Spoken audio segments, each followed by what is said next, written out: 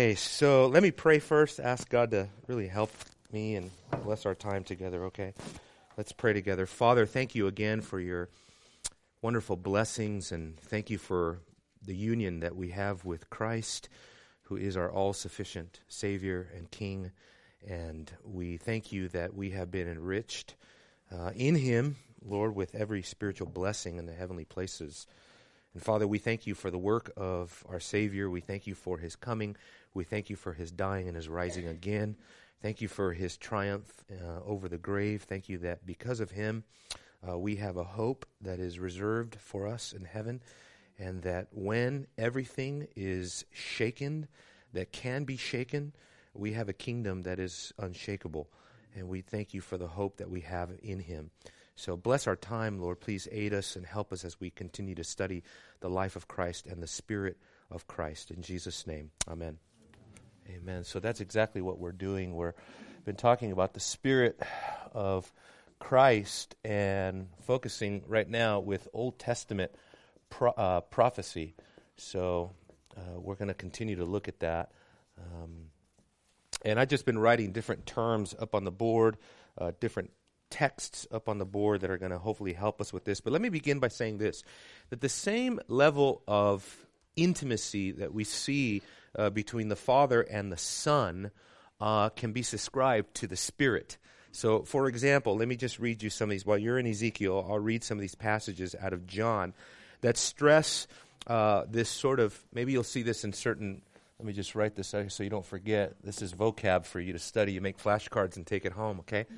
But maybe, no, that's the wrong spelling. You've heard of Trinitarian? Well, a lot of theologians like to speak of binitarian passages, okay? Why? Because there's only two members of the Godhead that are being talked about in the passage or in that theology. And so when we think of the Gospel of John, for example, probably the most predominant binitarian relationship is going to be the Father and the Son relationship, okay? And so there is the Spirit and the Son, and that's what we're going to focus on. But there is a lot of emphasis between Father and Son. But it's the nature of the relationship that we care about. For example, listen to what it says in John 5:19. It says, "Therefore Jesus answered and was saying to them, 'Truly, truly, I say to you, the Son can do nothing of himself.'" And see, immediately in our minds, what we're tempted to think when we hear a passage like that is like, wait a minute, how can Jesus say he can do nothing of it? We immediately go to the place of his omnipotence, right? So we think, well, wait a minute, if Jesus is God, then he can do anything. Why is the Bible saying he can do nothing of himself? So immediately we approach the text in some polemical, apologetical way. But that's not what Jesus is even talking about. He's talking about really his messianic mission, and how that his mission is not independent of the Father, for example. So he says, unless it is something he sees the Father doing. And that's, so then we have to think about, what do you mean he sees the Father doing something, right? And then later he says he hears the Father saying. So unless he hears the Father or sees the Father, he doesn't do it. It's like, what's that language even talking about? I don't know that we'll settle that here, but in some form, in some fashion, it refers to the fact that Jesus only moves in harmony with the things that have been decreed by the Father for him as the Messiah. He says, "For whatever the Father does, these things the Son also does in like manner. For the Father loves the Son and shows him all things that he himself is doing. And the Father will show him greater works than these, so that you will marvel." Chapter 5, verse 30, "I can do nothing of my own initiative. As I hear," I would say from the Father, "I judge, and my judgment is just, because I do not seek my own will, but the will of him who sent me." So they're connecting us with what he sees, what he hears, what he does, connected to the mission of the Son, right? As Messiah, sent on covenantal mission by the Father. Chapter 8, verse 16, "Even if I do judge, my judgment is true, for I am not alone, but I am the Father who sent me." Again, Jesus in chapter 8, verse 28, when you lift up the Son of Man, then you will know that I am he, and I do nothing of my own initiative, but I speak these things as the Father taught me. And the concept of the Father teaching the Son, there's a lot of Old Testament passages that speak to this, especially like I'm thinking of Isaiah chapter 50, where there the Father and the Son, the servant of the Lord, instructs the Son and talks to the Son and speaks. It's just amazing, fascinating what's written in the Old Testament. But I'm just speeding through these because it's not my main point. Verse 38, I speak the things which I have seen with my Father.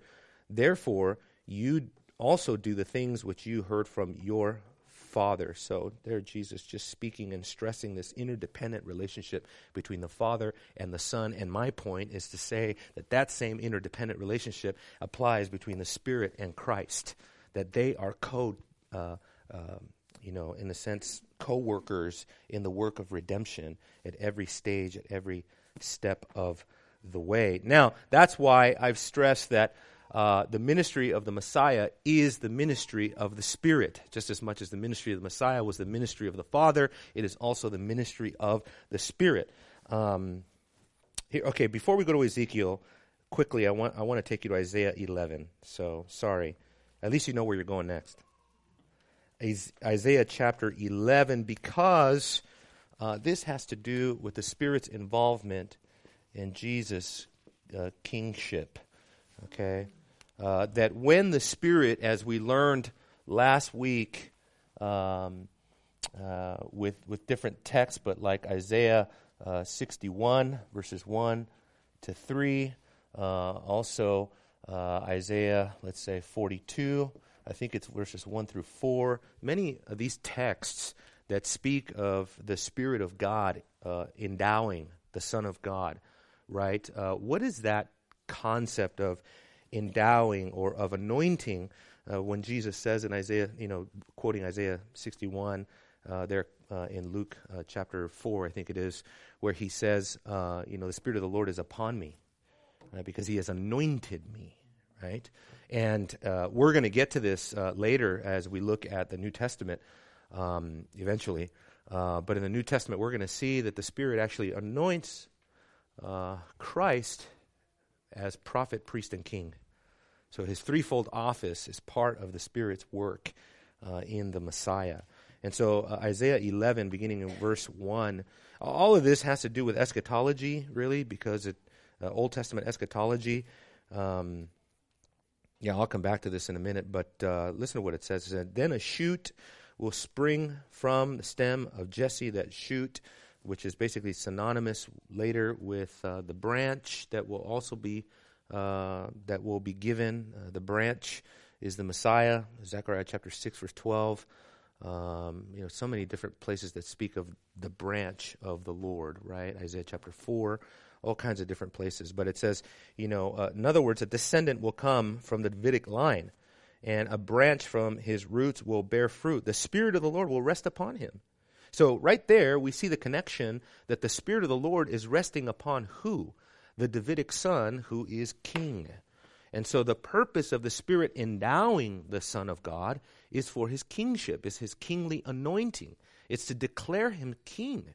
And so when the Spirit of God came upon the kings of Israel, it was a symbol of his anointing when they were anointed with oil, when they read certain passages at their coronation. All of that was symbolic that the Spirit was anointing these men for the purpose of kingship.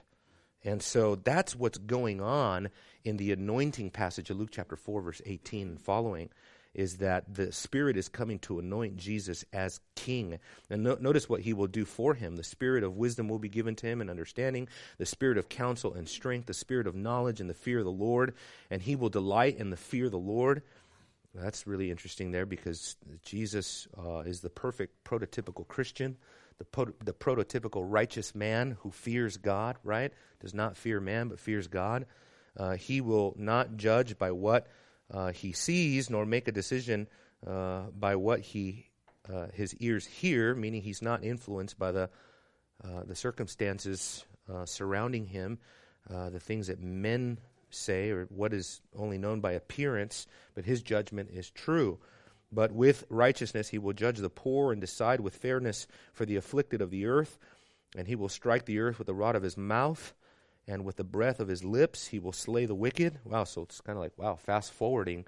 Talk about eschatology. I mean, fast forwarding there to the actual wrath of the Lamb, right? The wrath, huh? Revelation 19 is what we're talking about. Sure, yeah, absolutely. All the Revelation passages that speak of Jesus coming, the sword proceeding out of his mouth and, slaying the wicked. I mean, amazing. So, and then he says, also righteousness will be the belt about his loins, and faithfulness. So there you can see all kinds of attributes that are given to the Messiah by virtue of the ministry of the Spirit. And so the Spirit comes upon Christ in kingly anointing, and he endows him with all of these virtues, right? And assists him in this. It's almost like nobody walked in the Spirit more than Jesus, right? If my daughter was in here, I'd ask her to recite the fruit of the Spirit, because she does. And when she gets to self-control, it's just like, yes, what we need, But nobody walked in the fruit of the Spirit more than the Messiah. And so that's what he comes to do. And also, as we look at the prophets, I said this a long time ago, and probably none of you remember. It's like one of those details, only I would remember or whatever. But you have these Old Testament themes. Kingdom. Temple. What else? Land. Thank you, Landon. No, I'm joking. Right. Kingdom, temple, land. You have all of these redemptive themes that are initially found in the patriarchs, right? And when they come in the patriarchs, these are very primitive ideas. For example, Abraham, right? Abraham, go out, I'm going to show you the land. I want you to look to the east, to the west, to the north, to the south. I want you to look all around, do a whole 360, and everywhere that you look is going to be yours, right? And I told you that what that is indicative of, I believe, is eschatology, that Abraham was told to look north, east, west, and south, just as Hebrews chapter 11, we are told that they were looking for a heavenly country. And so I think, typologically, Abraham was in a sense made to perform this sort of ritual of looking to the west, north, and south, indicative of the heavenly land that will be a cosmic, encompassing promised land, and will not just be confined to the borders of Palestine. It will be a global, cosmic land of God. And so all these ideas, what about kingdom? Well, for example, we can go all the way back to Genesis to speak of the kingdom, but you know what I mean? If you go to Abraham again, Abraham is told, what is, I think in Genesis chapter 15, verse 6, that says that kings will come forth from Abraham, and all of those Abrahamic promises are picked up by the kingdom of Israel, right, and applied directly to the kingdom people, right, as the outworking of the Abrahamic covenant, for example. And also the temple, you have all these temple themes. But guess why I'm doing all this? Because as you move from the patriarchs to the prophets, okay, guys, then all of these things become, in a sense, prophetic. So prophets, no, that's not even the right word. That's not even the right word. But they become, let's just say, eschatology. Everybody see that clear as mud up there? Right? And so now the kingdom is no longer even to be conceived along the typological lines. Now the kingdom, the temple, the land. So for example, when the temple reaches the prophets, you're looking at Ezekiel chapter 40 to 48, for example, and all of a sudden the temple takes on all of these dimensions that are almost exaggerated. You see what I'm saying? like these dimensions that are like, wow, what is Ezekiel talking about? It's like not a normal temple. It's because he's not talking about a normal temple. He's talking about the end-time temple of God, and therefore John the Revelator borrows a lot of material out of Ezekiel 40 and 48 to describe the heavenly temple, because that's what Ezekiel saw. And so dispensationalists, will say that Ezekiel is talking about a literal rebuilt temple just right before the end, the return of Christ. It's the literal, physical, architectural temple that will be rebuilt and re-indwelt by the Antichrist himself, who will sit in a physical temple in Israel one day. Okay, so things like that. What we say is, no, that's not the way Ezekiel meant it. If you look at the dimensions and if you look at the details of what Ezekiel's talking about, he obviously has something supernatural in mind. And, of course, Revelation, like I said, picks up on it. So that's just one example, but also like the land. You go to Hebrews. What's the big passage on that? Hebrews 11, for example, especially verses 13 to 16, is going to be crucial for understanding the fulfillment of the land promises, right? What's remarkable is that we end up debating the land today. We end up debating the literal fulfillment of those things, where the book of Hebrews actually tells you, no, from the beginning, what the patriarchs saw and what they believed in was not the typological land. They were looking for a higher country. They were looking for a city whose builder and foundations is God, right? The city that had foundations and whose builder is God. You see what I'm saying? They were already, by faith, looking for the antitype. They were not looking just to the typological. How do we know that for certain? Because what does the book of Hebrews say? If they were, they would have had opportunity to return to that physical, literal land, but they did not, because that's not what they were looking for. You see what I'm saying? So, clear as mud. Chris Bess, I told this thing not to turn off, and it turned off. It's evidence that the robots are taking over. We gotta talk. It didn't do what I told it to do. That's scary. It's like, no, you really meant turn off in 10 minutes or something, right? We'll look into it. I chose the option that says turn off when, never. That's Apple giving you what you think you want. Yeah. That's the ghost of Steve Jobs coming back to haunt us, in a sense. Okay, so when we think about the Spirit's anointing, when you think about the Spirit's ministry, the other thing, brothers and sisters, if we have to talk about the covenant, right? In one sense, the whole Bible, I just read this in a theology. I can't remember whose it was. Whose was it that said that? And I thought it was really good. I think it was in a dictionary that I was reading. Maybe it's in one of my quotes. But basically what they're saying is that the whole Bible, they talk about vocab, talk about something you need to know absolutely, is the covenant, right? And eschatology. Eschatology, you finish it. What they're saying is that the whole Bible is essentially covenantal eschatology. I think that's a good way of putting it. You know what I'm saying? Because everything moves along these covenantal lines. So there, you Ezekiel chapter 36, just to see how the Spirit of God, when He comes upon Christ, what is He doing? See, I'm convinced that, like I said before, a controversial statement, people are still chewing on it and thinking through it, that the Spirit is pure eschatology, that when the Spirit gets involved in the New Testament, it is solely for the purpose of advancing the eschatological cause of God. It is to show us things like what the kingdom is really going to be, what the temple is really all about, what the land is really all about, all of this thing, what the kingship is all about.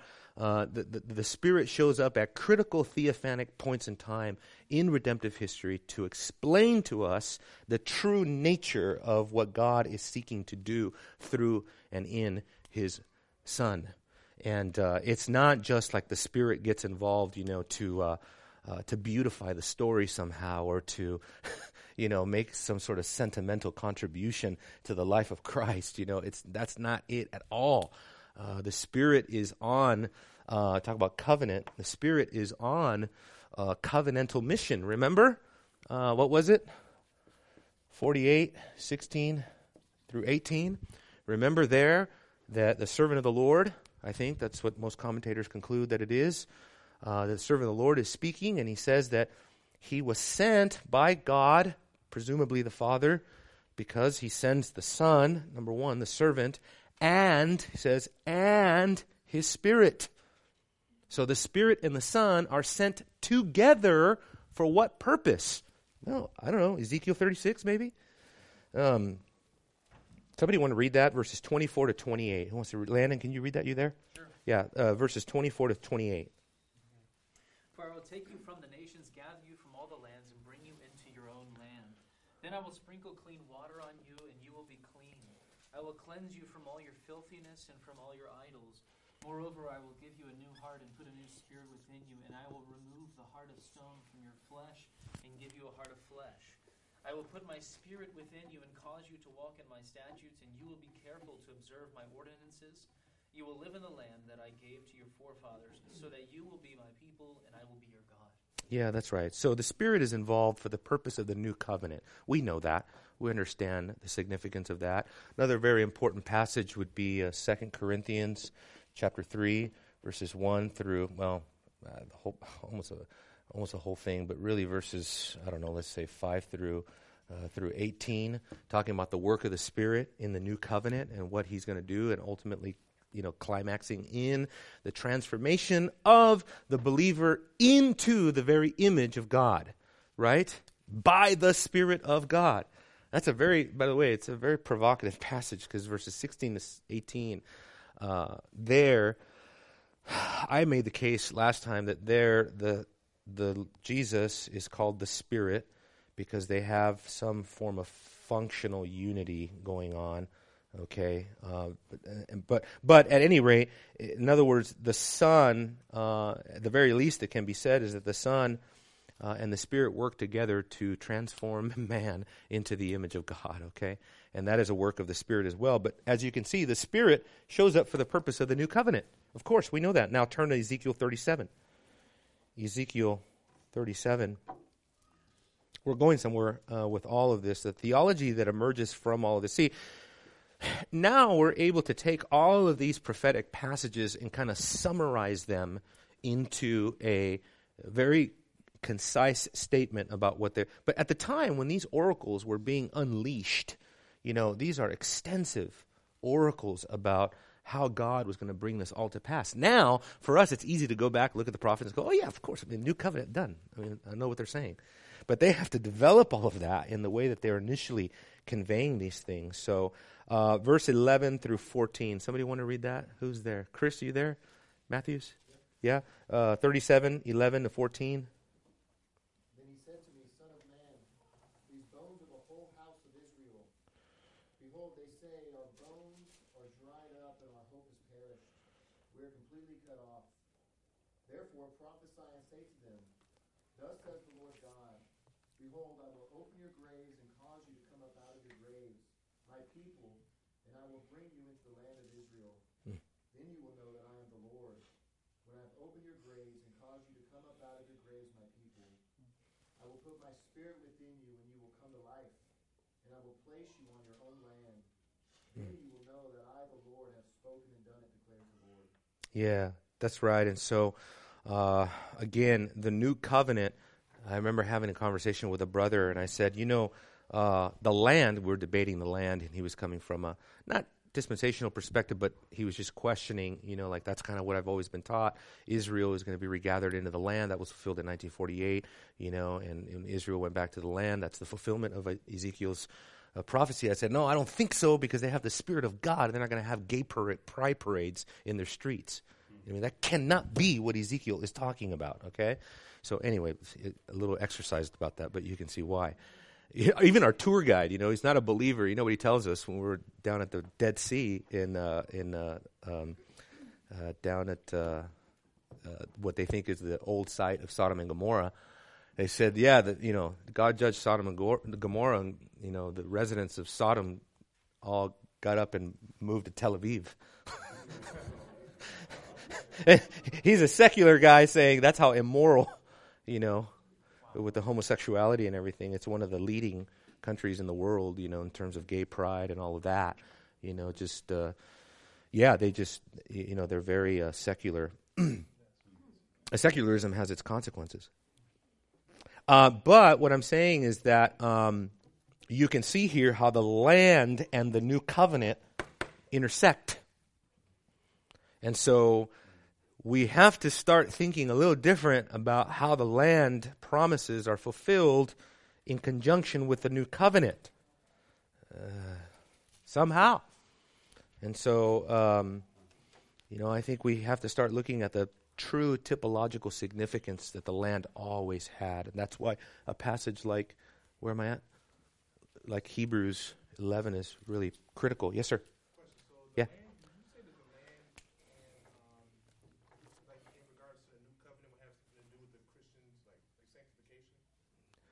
Yeah, I think ultimately that the land is typological of heaven. And so it will be some sort of heavenly residence, right? And that's, in terms of our eschatology or my eschatology, that kind of has an already not yet fulfillment. So in one sense, we're already, like Paul says in Philippians chapter 3, verse 19 and 20, when he says that we are citizens of heaven, in one sense. It's kind of like the imagery of the temple too, the tabernacle, that had major typological significance. So like in Acts chapter 15, when the apostle there quotes Amos 9 as the fact that the Gentiles are being saved and gathered into the church, that's the fulfillment of what Amos was talking about, that the tabernacle of David will be rebuilt one day. He wasn't talking about a literal architectural structure. You see what I'm saying? He was talking about what that architectural structure was pointing towards, which was a spiritual organism, a spiritual building of the Lord. You see? That's the way that it works. So, yes, sir.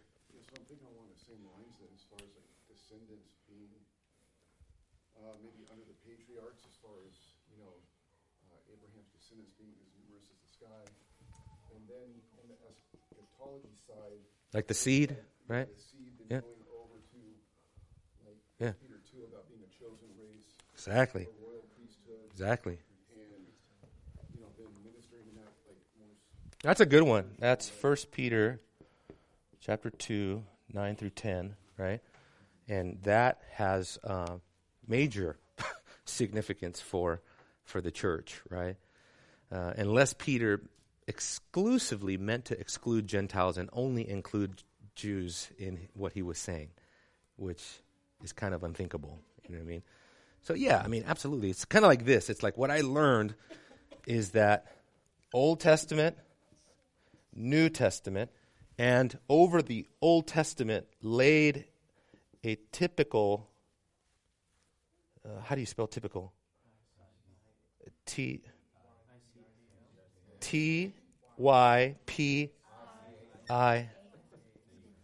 Thank you. Because is that how you spell it? I don't know. Whatever. So typical, unless you're really, okay. But you know what I mean? It's almost like there was a typological layer that laid over the entire Old Testament. All of it. And so tell me one story of the Old Testament. David with Goliath, the conquest of Canaan, the building of the ark, Tower of Babel, building of the temple, Wall of Jericho. All of those things are symbolic. The kingdom of Israel, Noah's ark. All of those things are symbolic. It's not that they didn't have literal meaning, literal significance, and they didn't have a literal application. Of course, they served the purpose. How about the Levitical system? How about the high priest? How about the priesthood? How about Adam? How about Eden? All of those things had a typological hermeneutic laying over them. And when we don't understand, and when we're looking at the Old Testament, this is like, for example, the big error of theonomy, is they don't understand that the theocracy itself falls underneath this typical function of the Old Testament. And that the Old Testament theocracy is not in place so that God was giving the entire world lessons on politics. That is not what the theocracy was for. Okay? It served a eschatological, typological function, and that the theocracy itself is gone. Just like the sacrifices are gone. Just like the high priest is gone. Just like the sacrificial system in its entirety. All of its feasts. Everything. Gone. Why? We talked about this somewhere in some place. But it's like the moon being outshined by the sun. Or in the words of 2 Corinthians 3, right? That which had glory no longer has any glory. The theocracy certainly had glory. The Old Testament kingdom of God had glory. The Old Testament sacrificial system had glory. The Old Testament high priest had glory. But now, those things no longer have any glory. Why? Because of the glory that outshines it. What does it say? I don't want to botch it. What does it say? Let's see here. But you see how deep the structures of this go. Verse 10. For indeed what had glory in this case has no glory because of the glory that surpasses it. Precisely. So when the new covenant comes, there's nothing wrong with the old covenant. It's just that it's not as glorious as the new. So it doesn't shine anymore.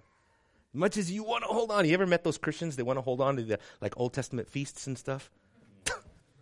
And I'm thinking in one sense, it's think about how insulting that is to Jesus. Here is the antitypical reality and fullness of those things, and you want to stare at the shadow. When the presence, the very essence of those things is standing right in front of you, and you want to go back to looking at the shadow. That's not what's intended. Paul is telling us in 2 Corinthians, get away from that. And the book of Hebrews, the entire book of Hebrews, is written to move the people of God redemptively past all of that and show that something vastly superior. Why do you think one of the crucial terms in the book of Hebrews is the word better? Over and over, because there's a better king, a better priesthood, a better high priest, a better sacrifice. There's a better covenant, a better mediator. There's a better everything. And that is a work of the Spirit.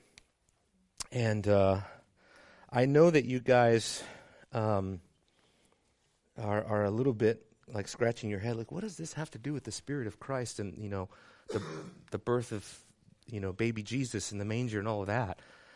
Everything. Because what he came to do is he came exactly to fulfill all of this and to bring us into this, right? Or the eschatology of all this. That's what he came to do. Okay, so one more thing. For example, Ezekiel 36. Somebody else read that. Ezekiel 36, verse 33 through 36. KW there? Yeah, good. It says, thus says the Lord God, on the day that I cleanse you from all your iniquities, I will cause the cities to be inhabited, and the waste places will be rebuilt. The desolate land will be cultivated instead of being a desolation in the sight of everyone who passes by. They will say, this desolate land has become like the Garden of Eden, and the waste, desolate and ruined cities are fortified and inhabited. Then the nations that are left round about you will know that I, the Lord, have rebuilt the ruined places and planted that which was desolate. I, the Lord, have spoken and will do it. Yeah, you can do a fascinating study just by studying what the Lord plants all over the prophets. The planting of the Lord planted them, the Lord will plant you. The planting theology is all about God's, reconstituting his people, and all of it really fulfilled in the new covenant and in Christ, and ultimately in heaven. And so the rebuilding of the waste places and all of that, a couple of things are going on there, by the way. It uses the language of Genesis, where it talks about, the earth was, what does it say? Was void, and what does it say? Was formless and void, tohu bavohu, the Hebrew. It uses those Hebrew terms here to speak of the fact that Israel, because of its sin and because of its apostasy, has returned, in a sense, to a decreational state where it is back to a void and wasteland in need of a new move of the Spirit in order to recreate it back into Eden. You see what's going on there? See how brilliant these prophets were? Wow. So they borrow the language of Genesis to apply that, and you see decreational language all over the prophets. Anybody testify to that? Anybody seen that? You saw that? What does that say? I'm glad you know. I'm reaching in my mind. This is talking about God's grace to unfaithful Jerusalem. And verse 6 says, when I passed by you and saw you squirming in your blood, Yeah. I said to you while you were in your blood, live. Yes, I said to you while you were in your blood, live. But there are other passages that are very creational in their language. They talk about the sun not shining, the moon not shining, the stars not giving their light, almost going backwards in creation, almost an unraveling and an undoing of the created order until Israel understands that it's gone to a place of chaos again and in need of the Spirit to revive them. Yes, sir? Doesn't Deuteronomy 32:10, I think, speak of that too, when it describes them in the wilderness? It uses the same language as in Genesis 1. You have a verse there? It's Deuteronomy 32:10, so it says, he found him in a desert land and in the howling waste of a wilderness. Yeah. He encircled him and cared for him. He guarded him as a pupil of his eye, like an eagle that stirs up its nest. Ooh. Wow, there's a lot there, yeah. See, that's that avian imagery that we were talking about in terms of the Spirit in Genesis 1:2, where it says the Spirit was hovering over the face of the deep, right? That language of hovering, literally the fluttering of the wings. For some reason, God wants us to associate the Spirit with some sort of bird-like or avian kind of, imagery that's picked up again in the book of Exodus to speak of the Passover, when God hovers over the people.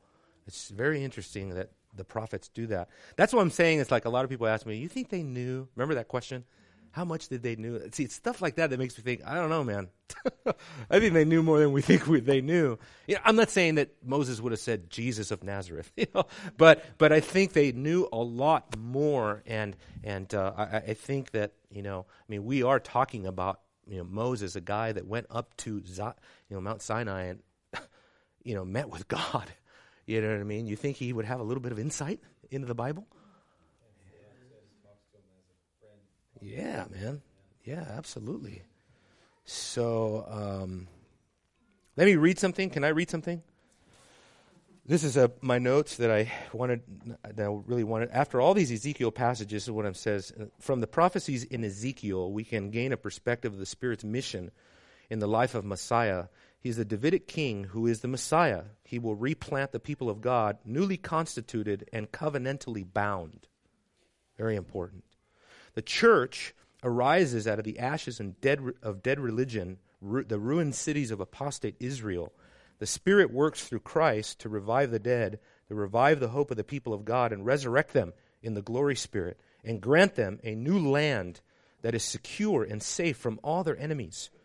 This is the planting of the Lord. God's people will be advanced forward beyond the realm of probation and beyond their conflicts in an Edenic state where the waste places are no more and everything is brought into the sanctity of sanctuary life in Armageddon, which is the mountain of God. Zion, the mountain of God's inheritance. Then I just have fun here. I said, this cosmic orology, this is a term I dug up. Because I thought, has anybody done mountain theology? And then I found this, obscure thing online that said orology is like the theology of mountains. I said, perfect.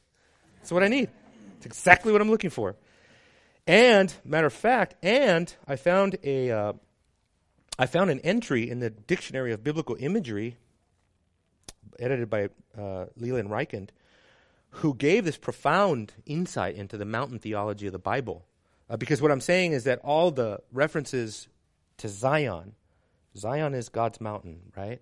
It's almost like the antithesis, if you would, of Sinai, right? Where it's like Sinai, was a fenced-off mountain where no one can approach. Matter of fact, the people didn't even want to approach. They were so scared, remember?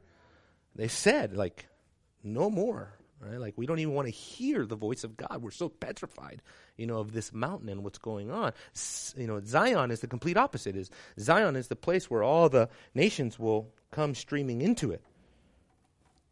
So let me give you just a taste of this mountain theology. It says, almost from the beginning of the Bible, mountains are sites of transcendent spiritual experiences, encounters with God or appearances by God. Ezekiel 28 places the Garden of Eden on a mountain. Abraham shows his willingness to sacrifice Isaac and then encounters God on the mountain. God appears to Moses and speaks from the burning bush on Horeb, the mountain of God. That's Exodus 3. And he encounters Elijah on the same site. Most impressive of all is the experience of the Israelites at Sinai, Exodus 19, where Moses ascends in a cloud to meet God. A similar picture emerges in the New Testament where Jesus is associated with mountains. Jesus resorted to mountains to be alone, to pray, to teach his disciples. It was on a mountain that Jesus refuted Satan's temptation. He was also transfigured on a mountain, and he ascended from the Mount of Olives. So all over the Bible, you get this incredible imagery of the mountains, or in other words, the glory spirit, the Spirit of God, often typified by the cloud of glory, is at the very summit of Zion, and he gives us an earthly replica so that we can understand this in Eden, where Eden was on a mountain. It was God's sanctuary. It was God's dwelling place. It was where, it was where the sanctuary of the temple of God was in Eden, seemingly according to Ezekiel 28, on a mountain. Why? Because the mountain is very important for sovereign reign. Maybe we can end by going to Isaiah 4. Let's go to Isaiah chapter 4, because this is all important of what the Spirit is going to be communicating in and through Christ in the new covenant. Isaiah 4 is, again, just an amazing expression of God as the covenant king of heaven. You see this here. Isaiah chapter 4, beginning verse 1. For 7 women will take hold of one man in that day, saying, we will eat our own bread and wear our own clothes. Only let us be called by your name. Take away our reproach. In that day the branch of the Lord will be beautiful and glorious. Against the branch is the Messiah. And the fruit of the earth will be the pride and the adornment of the survivors of Israel. It will come about that he who is left in Zion and remains in Jerusalem will be called holy, everyone who is recorded for life in Jerusalem. When the Lord has washed away the filth of the daughters of Zion and purged the bloodshed of Jerusalem from her midst, by the spirit of judgment and the spirit of burning. By the way, that reference there to the Ruach of God. I think it is the Spirit of God, and many commentators go that way, including probably the most significant commentator on Isaiah, which is Alec Motter. He believes that this is a reference to the Holy Spirit himself, not to like a disposition, okay, or like an attitude of judgment. No. He says this is the Spirit of God. He is the one bringing judgment, and he is the one bringing burning, and that reminds me of the Spirit's ministry in the life of Jesus, where it says that he comes, right, in the Spirit of God, and his winnowing fork is with him, right, and he will, all of that, and then he'll baptize you with fire, and I think that's involved. Then the Lord will create over the whole area of Mount Zion and over her assemblies a cloud by day, even smoke. What does that remind you of? Cloud by day, even smoke. Exodus, it's like an Exodus event.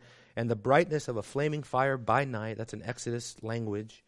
For over all the glory there will be a canopy.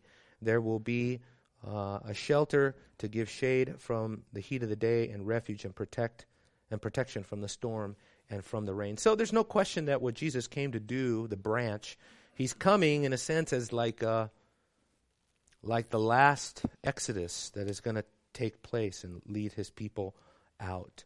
You guys have been very patient, very kind with me today. Any questions regarding anything whatsoever? Yes, sir. Can you add that word to the vocabulary? What is that? That mountain theology word? Oh, orology. Yeah. It should be something like harmatology too, because har is the Hebrew word for mountain, This could have been something. I could just make one up. Like Paul makes up words. Why can't I make up a word? Right? Mountain theology. Look it up, man. Just dive in and look everywhere. And you'll find that at the top of the mountain is Jesus Christ. You know, that he is above all the highest mountains of the world. And then so let me just rattle off a couple things here just to get it on record. Because I wrote down bullet points here. Look at this, I'm working off my fancy iPad and everything.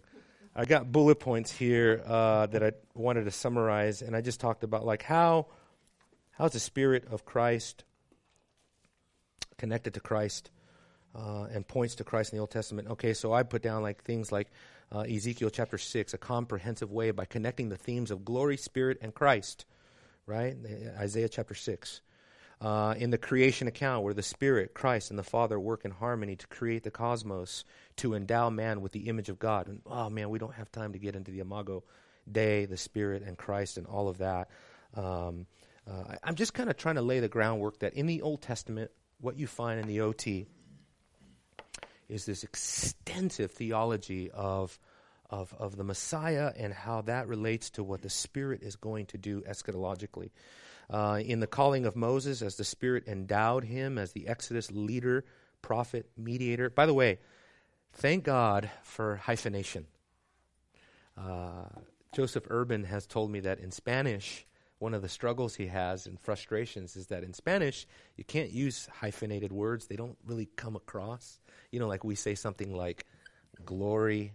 I'm supposed to be able to spell that. Glory, Spirit, right? To kind of stress like, you know, the connection between those, you know, things. You know, glory, Spirit is kind of like we don't want to say like the Spirit, like the glory of the Spirit, right? But because we're not talking about the glory of the Spirit, we're talking about the glory Spirit, right? That He is the glorious Spirit or something like that, right? Or we can say something like the mediator King, right? I love hyphenation. Like all my notes are filled with hyphenated words. It's fun. I just really like it. Because it sums things up, you know. Also in his kingly anointed, the kingly anointing of David, 2 Samuel 7, Psalm 2, Isaiah 11, all those are pictures of the Spirit in Christ. In the priestly vestments and in the duties of the high priest and the sacrificial system where the high priest and others are endowed with the glory Spirit, symbolically looking forward to the limitless supply of the Spirit in the Melchizedekian, you know what I mean, Melchizedek, which is Christ. Over and over. I mean, there's about 10 more things here that we don't have time for because I got about 10 seconds. So, any questions, comments, anything? Well, yeah, like the fulfillment of Melchizedek, yeah. We've been there before. No wonder you pointed at us. That's not what you said before. No, I don't think Melchizedek is Christ in Genesis 14.